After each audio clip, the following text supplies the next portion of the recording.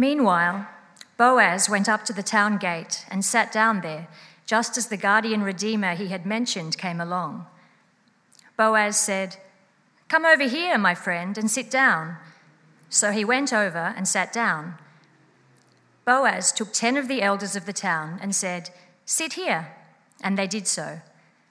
Then he said to the guardian redeemer, "Naomi, who has come back from Moab, is selling the piece of land that belonged to our relative Elimelech. I thought I should bring the matter to your attention and suggest that you buy it in the presence of these seated here and in the presence of the elders of my people. If you will redeem it, do so. But if you will not, tell me so I will know. For no one has the right to do it except you, and I am next in line." "I will redeem it," he said. Then Boaz said, "On the day you buy the land from Naomi, you also acquire Ruth the Moabite, the dead man's widow, in order to maintain the name of the dead with his property." At this, the guardian redeemer said, "Then I cannot redeem it, because I might endanger my own estate. You redeem it yourself. I cannot do it." Now, in earlier times in Israel, for the redemption and transfer of property to become final, one party took off his sandal and gave it to the other. This was the method of legalizing transactions in Israel. So the guardian redeemer said to Boaz, "Buy it yourself," and he removed his sandal. Then Boaz announced to the elders and all the people, "Today you are witnesses that I have bought from Naomi all the property of Elimelech, Kilion, and Mahlon. I have also acquired Ruth the Moabite, Mahlon's widow, as my wife, in order to maintain the name of the dead with his property, so that his name will not disappear from among his family or from his hometown.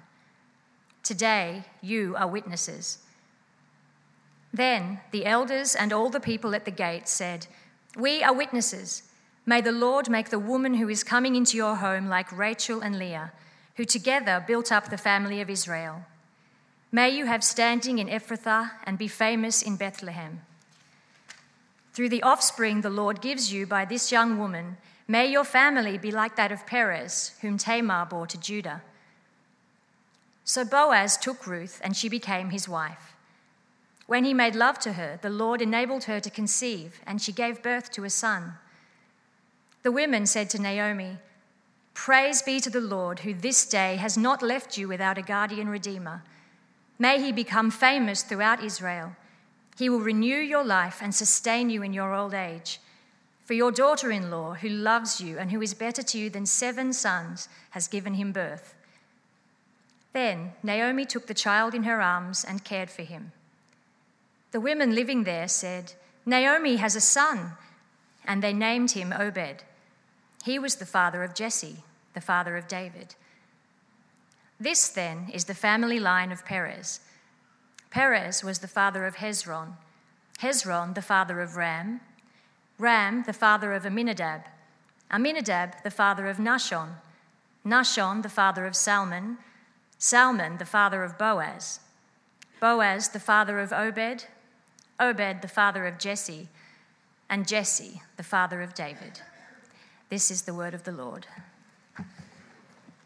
Well, as we come to the end of this little book of Ruth, I don't know about you, but I've loved it.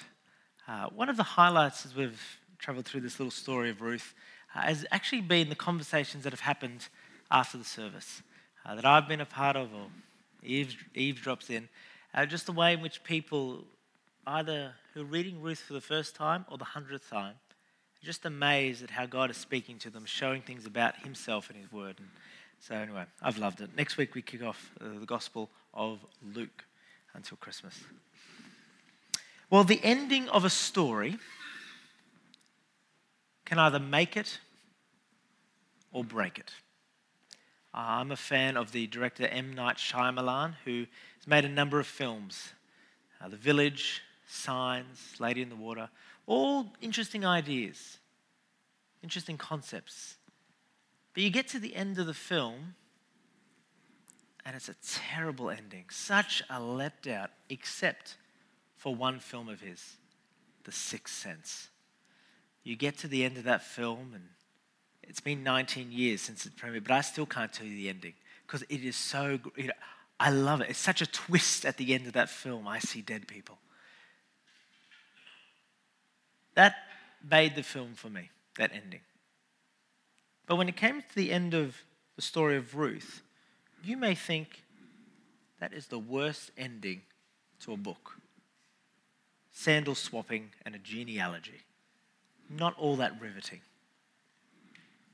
But if you look again at the ending to this little story, it is actually one of the most grand, climactic endings to a story I know. Previously in Ruth, if you haven't been with us, what has happened is this. Naomi and her husband and her 2 boys head to Moab. They walk away from God, and there their sons marry Ruth and Orpah, and then all the men die in the family. Naomi comes back and encourages her daughter-in-laws to stay where they are, but Ruth comes, Orpah doesn't. And when they get to Bethlehem, Ruth works hard, and Boaz is very generous to her. Naomi has an idea, and she gets Ruth to go to Boaz and say, I want you, Boaz, to propose to me. And I say yes. And so Boaz does, except there's a problem. There's another man. And that's where we are in chapter 4, right? Turn with me to page 227 if you've closed it. Chapter 4, verse 1 begins like this. Meanwhile, Boaz went up to the town gate and sat down there just as the guardian redeemer he had mentioned came along. Boaz said, "Come over here, my friend, and sit down." So he went over and sat down. Now the town gate, just so you know, is the equivalent of the public square where business was done. And Boaz goes there on a mission. And the guy he wants to see is there. Now we don't know his name. We're going to call him Mr. So-and-so, right? He is nameless. All we know about this guy is one thing. He is the guardian redeemer. Now that phrase may be confusing to you. You might not sure what it is. Let me explain. To God's people in the Bible, land was very important. Not the way my nana, my Maltese grandma, talked about land to me, right? She said, James, buy lands, not stocks, you can't see them. Land you can see, buy land, right? That was the migrant mentality she gave to me, right? It's not that kind of idea. Land to God's people was important because when God made the promise to Abraham, all those years prior, he said he would make a people for himself and bring them to the promised land. Now, this land that he gave them was a gift. It wasn't for their own personal advancement. It was for them to bless others with. And they weren't to sell it off. It was to stay within the family. But natural disasters happen. Death happens. Poverty happens. And so sometimes God's people would need to sell their land. So God set up a system in the law as a way of stopping this from happening. On the screen is a verse from Leviticus, chapter 25. It says in verse 25, if one of your fellow Israelites, I think it's on the screen, is it? Might be on the screen. Yeah, there it is. If one of your fellow Israelites becomes poor and sells some of their property, their nearest relative is to come and redeem what they have sold. What's it saying is the nearest relative is to come and to pay the price to free that person, to bring back the land. So let's say, for example, if someone in God's people fell into financial distress, the guardian redeemer would come and pay that debt so they have the land back. Other examples include if someone was in debt and they sold themselves into slavery to pay their own debts, a guardian redeemer would come, pay the debt, and free that person from slavery. Another example is that if a father died in the family, that father was childless, then a guardian redeemer would come, marry the widow to have a child so that the family name could continue.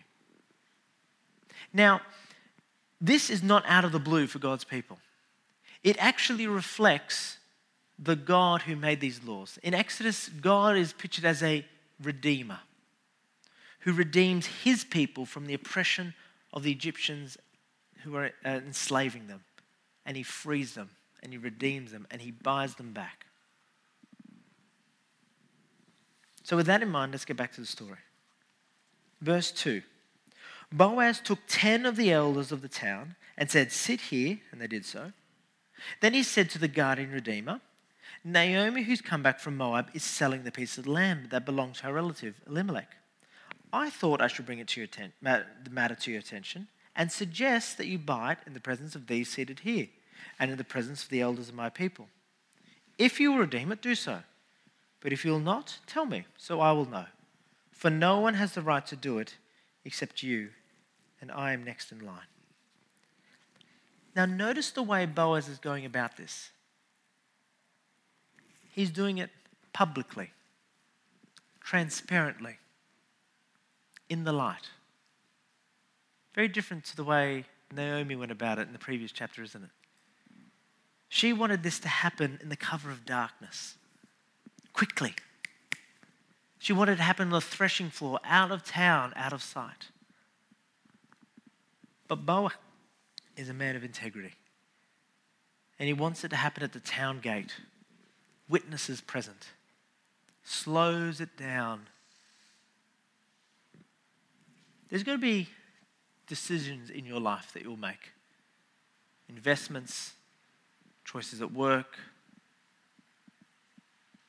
And you're either going to be like Naomi, cut corners, get it done quickly. Who cares about the process? Or Boaz, slowing it down, going about it the right way. The question is, do you trust God in your decisions, in being transparent about them? Because what Boaz is doing is a risk, isn't it? And that risk backfires. Because Mr. So-and-so says, verse 4, "I will redeem it." And you can almost hear Boaz's heart sink. But he's not a fool, is he, Boaz? He's quite a wise man. He's left out one bit of crucial information: Ruth. You could say in his negotiations he was ruthless.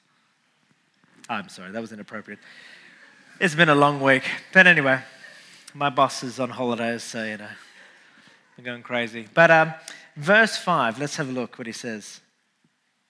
"On the day you buy the land from Naomi, you will also acquire Ruth the Moabite, the dead man's widow, in order to maintain the name of the dead with his property."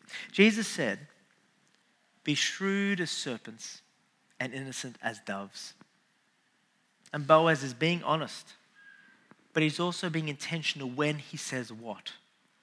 As Proverbs 12 says, wise people don't tell everything they know at once. Boaz is saying to Mr. So-and-so, if you want to redeem the land, that's great, but it also means redeeming Ruth too. You can't have the benefit without the cost, right? And this guy, he knows it.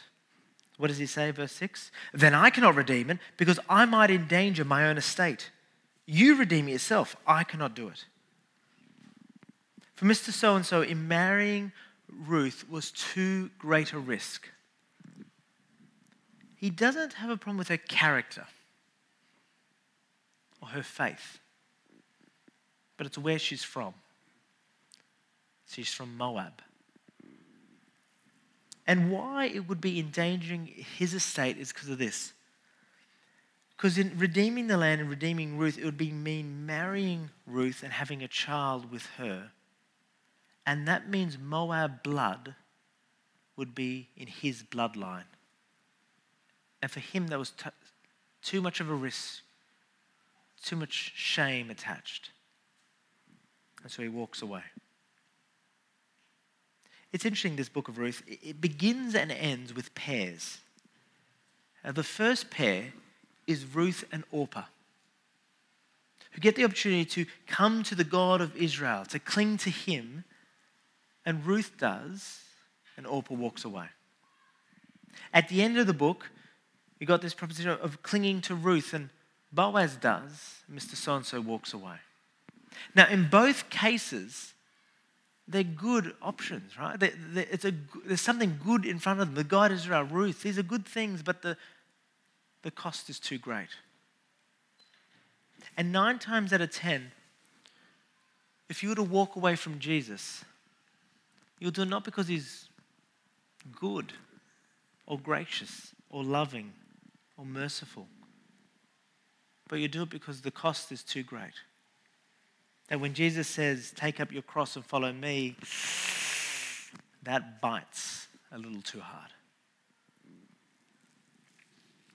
So Mr. So-and-so says, buy it yourself, Boaz, and the deal is sealed. Verse 7. Now in earlier times in Israel, for the redemption and transfer of property to become final, one party took off his sandal and gave it to the other. This was the method of legalizing transactions in Israel. Now, before you judge, right, I think that's weird. You get worried about tinea or that kind of thing. It's unusual, right? But you think about when we seal deals, what do? Little squiggle, sign our name. I mean, that's weird, isn't it? You just apparently, little signature, and boom, locked in stone.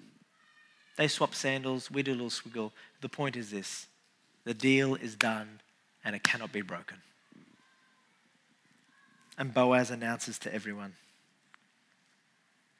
today you are witnesses that I have bought Naomi all the property of Elimelech, Kilon, and Mahlon.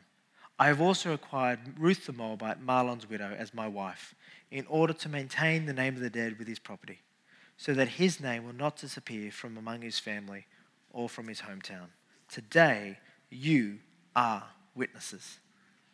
See, Mr. So-and-so did not do what he was called to do, but Boaz steps up. He redeems the land and he redeems Ruth. And in doing so, he does endanger his own estate. It costs Boaz because all of his wealth, all of his inheritance is going to be passed on to the child that he has with Ruth. And embracing Ruth means every time they see Boaz, you know what they're going to think? Ruth the Moabite, Ruth the Moabite, Ruth the Moabite. A foreigner. Boaz knows this, but he redeems her and says, Ruth, I don't want to be just gracious to you, generous to you as a once-off, but I want you to become part of my family, so that you can experience the assurance, the blessing, the inheritance, not just as a one-off, but from this day forward. And so Boaz marries Ruth, and they have a boy named Obed. But that's not the end of the story, is it? There's no full stop there. No happily ever after. Something interesting happens in the story. Have a look at verse 13. It's an interesting verse. Boaz took Ruth, and she became his wife. And when he made love to her, the Lord enabled her to conceive, and she gave birth to a son. This is the interesting bit. The woman said to Naomi, praise be to the Lord, who this day has not left you with a guardian redeemer. May he become famous throughout Israel. He will renew your life and sustain you in your old age. Now, they're talking about a guardian redeemer, but these women aren't talking about Boaz anymore. You know who the guardian redeemer is they're talking about? A son, Obed. Boaz is put to the side, and now the focus turns to the child. Now, this is a normal thing as a parent, right? My son Thomas is 2 months old, and walk into a room, he gets the attention. About 10 minutes later, they'll say, oh, hello, James. Been there the whole time, right? You just get ignored, right? But that's not what's happening really here. Something actually more significant is happening. See, though Boaz is the one redeeming, the son will bring redemption. Through this son, redemption will come. See, on one level, the women are just excited that a child has been born. The hope of a new generation. But on another level, as Naomi holds this baby boy, she would have never have guessed of how significant a role he would play in her people's history. Because he, as it says, verse 21, is the father of Jesse. And Jesse is the father of David. See, you may think ending with a genealogy is a dud of an ending, but look where it lands. See, the narrator is getting you to step back. The camera is panning further and further back and saying this story doesn't end here, but it points to another story. It points to a king, King David, and saying this boy Obed would be the father of that king, the great-grandfather of that king. And that king was one of the greatest kings in all of God's people's history. But you know what's interesting? When you get to that king and you read his story, that narrator gets you to pan back and points to another story, the son of David, that through his line one would come called the Messiah, the King of Kings. You know, tomorrow, right, is my wife's birthday.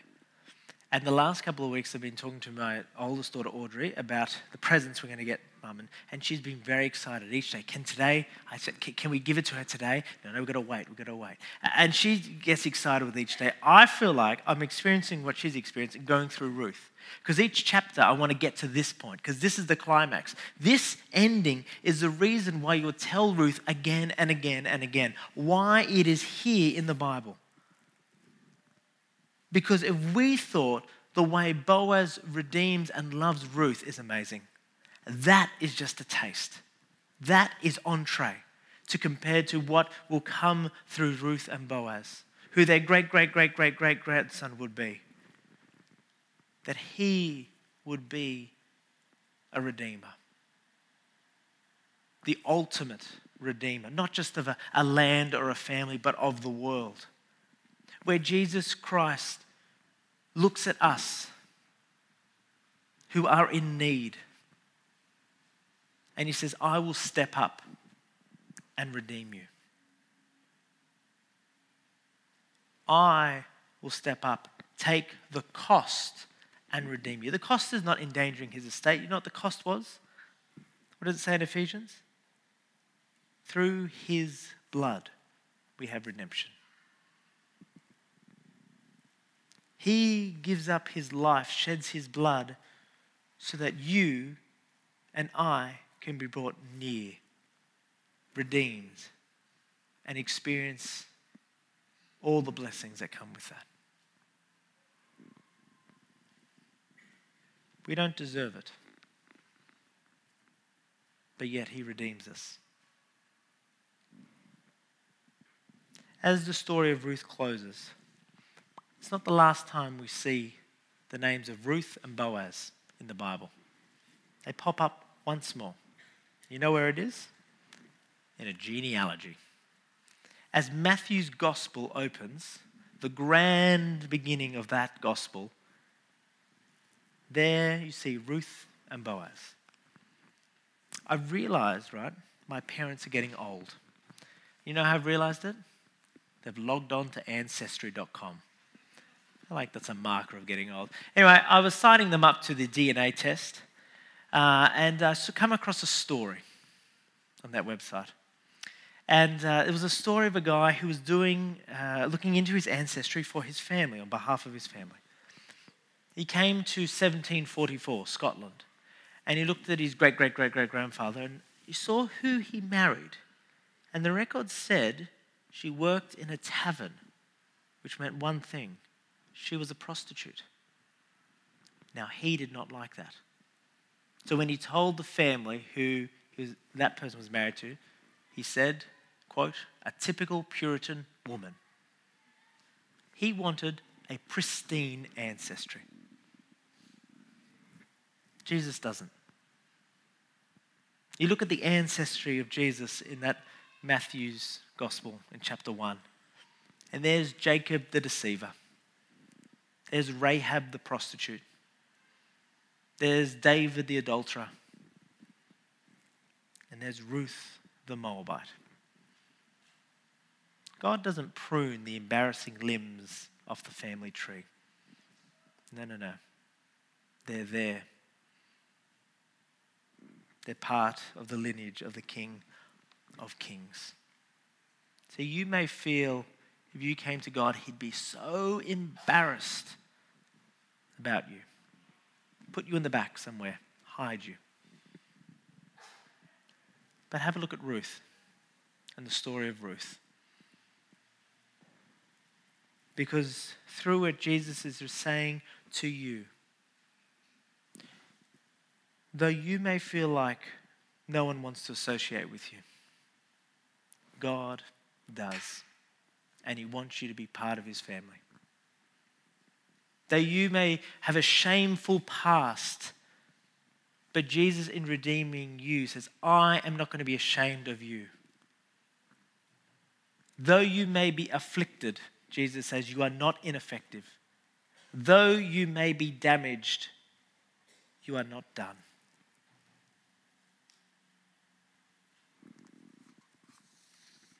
In him, it says in Ephesians, we have redemption through his blood, the forgiveness of sins.